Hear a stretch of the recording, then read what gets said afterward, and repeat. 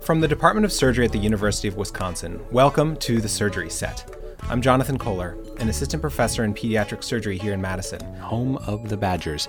This is a podcast all about surgery and the individuals who are at the cutting edge of it, and we're glad you're here. Today on The Surgery Set, I'm joined by Dr. Dan Abbott. He's an associate professor here at the Department of Surgery at UW-Madison, where he specializes in surgical oncology. Dr. Abbott's been gracious enough to actually host a few episodes of The Surgery Set in the past, so his voice may sound familiar. Dr. Abbott received his MD from the University of Washington in Seattle before going on to complete his residency and a research fellowship at Northwestern, and then a surgical oncology fellowship at UT Houston and MD Anderson. His interest is in health services research, where he focuses on cost effectiveness, systems efficiency, and socioeconomic disparities in cancer care. He talked at our grand rounds and had some thoughts on how to address the problem of financial aid and the personal costs of cancer care.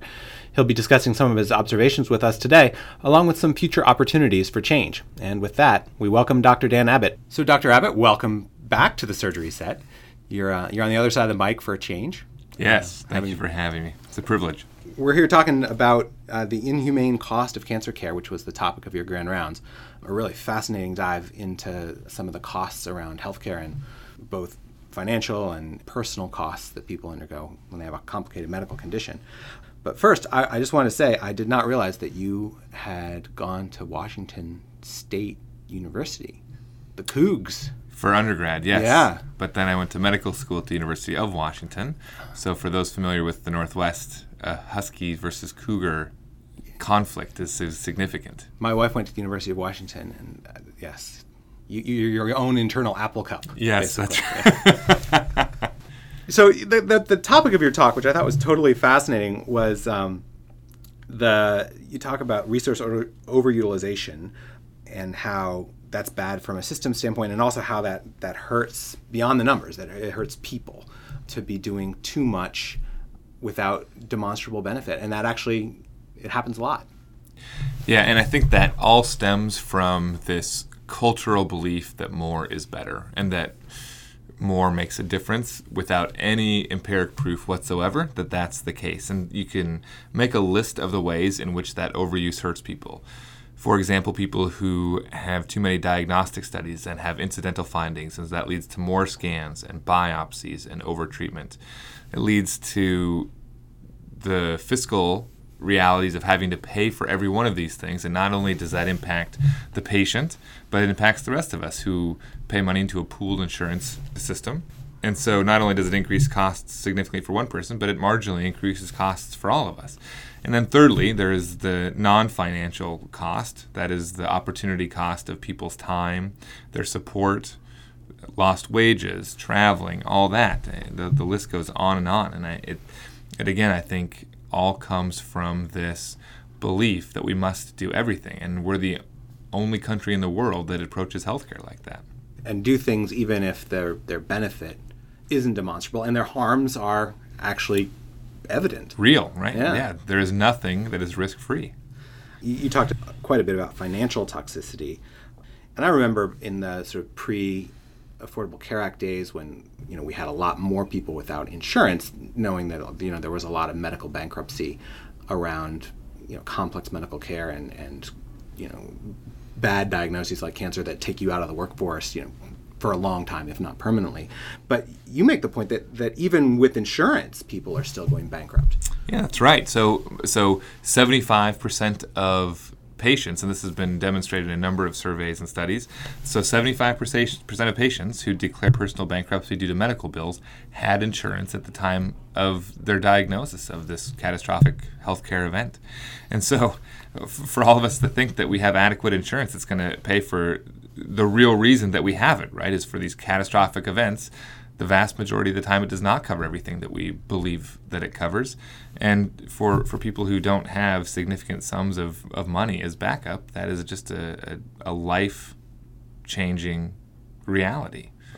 It's not just if you have insurance, it's you have adequate insurance, right? And if right. your people are insured for like the broken leg, but they're not insured for pancreatic cancer. And I'd be very curious, we should do a survey or a little study of people about what their perceived insurance coverage is versus what their actual insurance coverage is. And I suspect there would be a very wide gap between those two things. I mean, that's the thing that just stuns me about the healthcare system is like, I live in it, right? Like you and I live in healthcare. But if you ask me how much anything costs, I couldn't tell you. If you ask me like what is going on in my patients' financial lives, I couldn't tell you. And if you ask me what my own personal insurance covers, I have no idea. Yeah. I know I like signed up for like what seemed like the better plan. Right. You know, the pessimist might say that that's an intentional lack of transparency. And even in the best case scenario, that is just lack of information that we all have to guide decisions. It's a real problem. And you show that it actually does, at a very basic level, financial decisions guide therapy. Like co-pays drive your cancer care.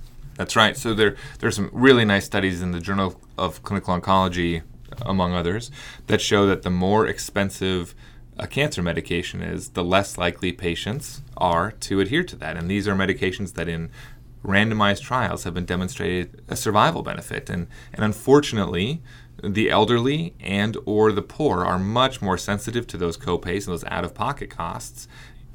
And so invariably, those at-risk patients, as drugs become more and more expensive, are going to have poorer cancer outcomes purely as a function of finances. It can be as little as what we think of as an almost incidental amount for a copay. You're not asking them to pay the full $100,000 cost of that therapy. Right. You're asking them to pay the $50. That is exactly right. And that'll change care. It's just amazing. I mean, I guess it's economics, but it's incredible. It's just very frustrating in a country with the resources that we have that is the state of our healthcare. And certainly many people who believe that healthcare is a privilege, not a right. But I know a lot of us providers don't necessarily agree with that. No, absolutely. You talk about a few ways, though, that we can address this problem, both from the medical side, like what providers can do, and also what maybe patients can do and think about when they talk to their providers about how to make cost decisions or how to make, resource utilization decisions around care. Patients, on the one hand, can demand answers up front. And some of the more forward-thinking health systems in the United States are doing that. They are publishing online what a certain test or procedure costs with a specific kind of insurance, what would be expected to be paid out of pocket. And so I laud those systems for being forward-thinking. From a research perspective, at the most basic level, we can just highlight these inequities and demonstrate to people with some sort of scientific rigor what treatment algorithms, diagnostic algorithms are more cost-effective. I think the really challenging next step, both for patients and providers and the healthcare system, are to actually act on that. And again, this gets back to a cultural problem, is convincing people that we don't need to do everything, and that we cannot, it's just a simple reality, we cannot do everything for everybody. And this highlights probably the most problematic issue, is this moral hazard, that we want something done for us that we cannot afford to be done to somebody else. And how to change that, I have absolutely no idea. Yeah. But that is the underlying problem to everything. Right. I mean, some things, like practical things, you talk about, if you're going to need two things done, have them done at the same time. So like if you have liver metastases and colon cancer, get the liver and the colon addressed in the same operation if you can. Things like that, just basic efficiencies. And a lot of these don't happen. I had no idea. This is not rocket science, right? Yeah. It makes sense. You do something in one setting instead of two, you're going to save a few dollars, and you're going to save some suffering for a patient. And yet we allow something short of best practices to happen. And I think if there's any reason for optimism, it will be that at the payer level, for whatever the motivation is, at the payer level, whether Medicare or other private insurers, are going to finally just stop paying for things that don't make sense. Yeah. Patients may not be happy, and providers might not be happy, but that might be the kind of tough love that is needed. Yeah, it's sort of the stick, at least. And then maybe the carrot becomes just thinking about ways to teach patients and physicians. I mean, I learned a ton from your talk, and I actually work in this space of like unnecessary care. There was, things that had never occurred to me, like, are mastectomy or mammograms more effective than like clinical exams? Like, you think, well, of course they are. They're radiological. They can see deeply into the tissues, but in the end, from an outcome standpoint, yeah, that's right. I mean, it's not necessarily the case. Caprice Greenberg and Jessica Schumacher and Heather Newman here have shown that, and I would say, as you've alluded to, that space is wide open with opportunity for surgeons to be leaders and to demonstrate these things. This has just been such a laggard in terms of health services research that there is all sorts of opportunity. And I think that's really exciting. We just need motivated, invested researchers to continue that work. Yeah, I mean, maybe this is the new 80 hours, right? Like, we used to train a sort of unlimited amount of time, and then it started looking like there was going to be a bunch of laws passed to make sure that we didn't do that, and medicine sort of viewing that they were about to get externally regulated said, okay, look, we'll figure out a way to make it happen in a mere 80 hours a week. But maybe this is the same thing, right? If the next step is payers controlling at a very micro level what we do, maybe that'll be the impetus for us to take that leadership role. And ultimately, we care about our patients and we know what we want. You know, we know our patients, we know what will benefit them better than some insurance algorithm, presumably. So we just need to not give up that decision-making by making bad decisions. I think that's exactly right. And ultimately what it's going to take are some very influential people at a very high level, whether that's in government or in the private sector or in health systems that provide care to tens of millions of people, to have some courage to stand up and say, this is not sustainable and we need to be thinking about this in a more thoughtful manner. Yeah.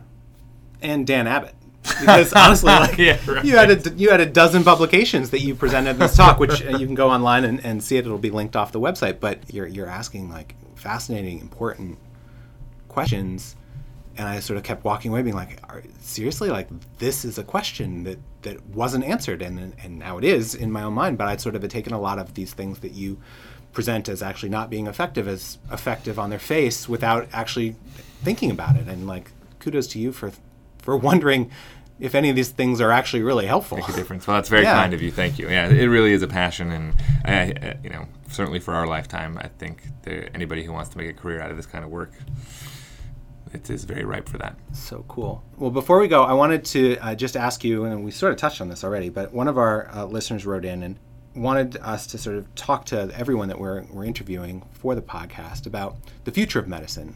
This particular listener is a medical student and just is looking down the line at what it's going to be like when he gets to where we are.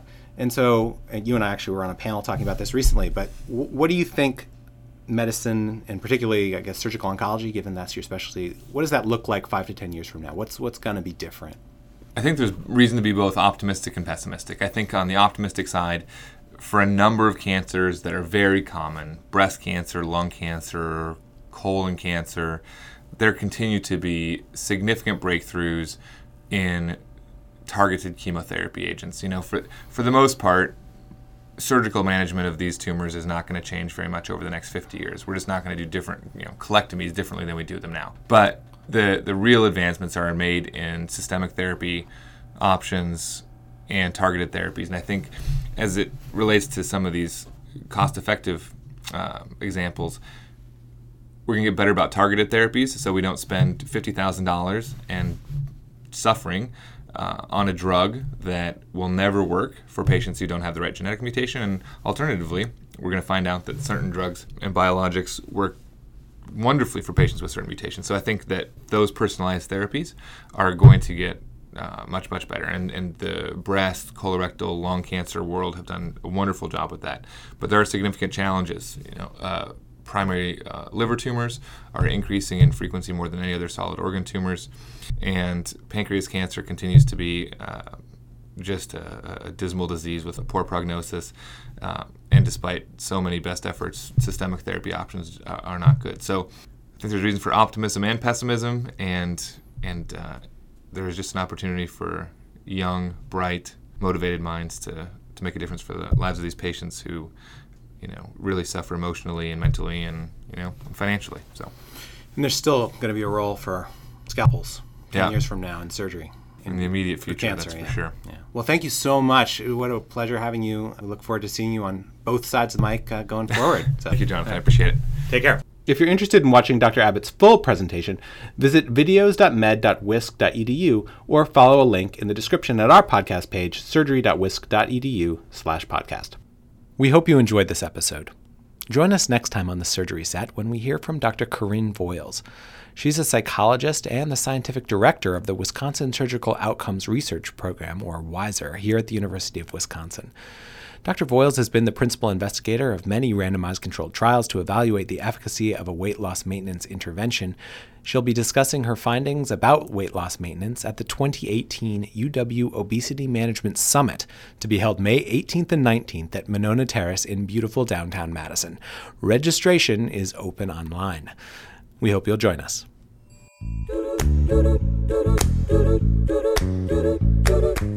The Surgery Set is a production of the Department of Surgery at the University of Wisconsin-Madison. This episode was produced by Chelsea Johnson and me, Jonathan Kohler. It was recorded by Chris Hansen and edited by Elizabeth DiNovella. Our theme song is On Wisconsin, arranged and produced by Jamie Schmidt. I encourage you to visit us at surgery.wisc.edu, where you can find links to grand rounds, free CME credits, and more. You can also check out the UW School of Medicine and Public Health video library for a wide range of medical education resources at videos.med.wisc.edu. In addition, you can subscribe to this podcast on iTunes, Podbean, and Stitcher. And of course, you can follow us on social media. You can like our Facebook page and also find us on Twitter at Wisc Surgery, and I'm at J.E. Kohler, Kohler. Please feel free to let us know how we're doing, rate and review us on your podcast app, and don't hesitate to let us know of any topics you'd like us to cover. Thanks, and we hope you check back soon.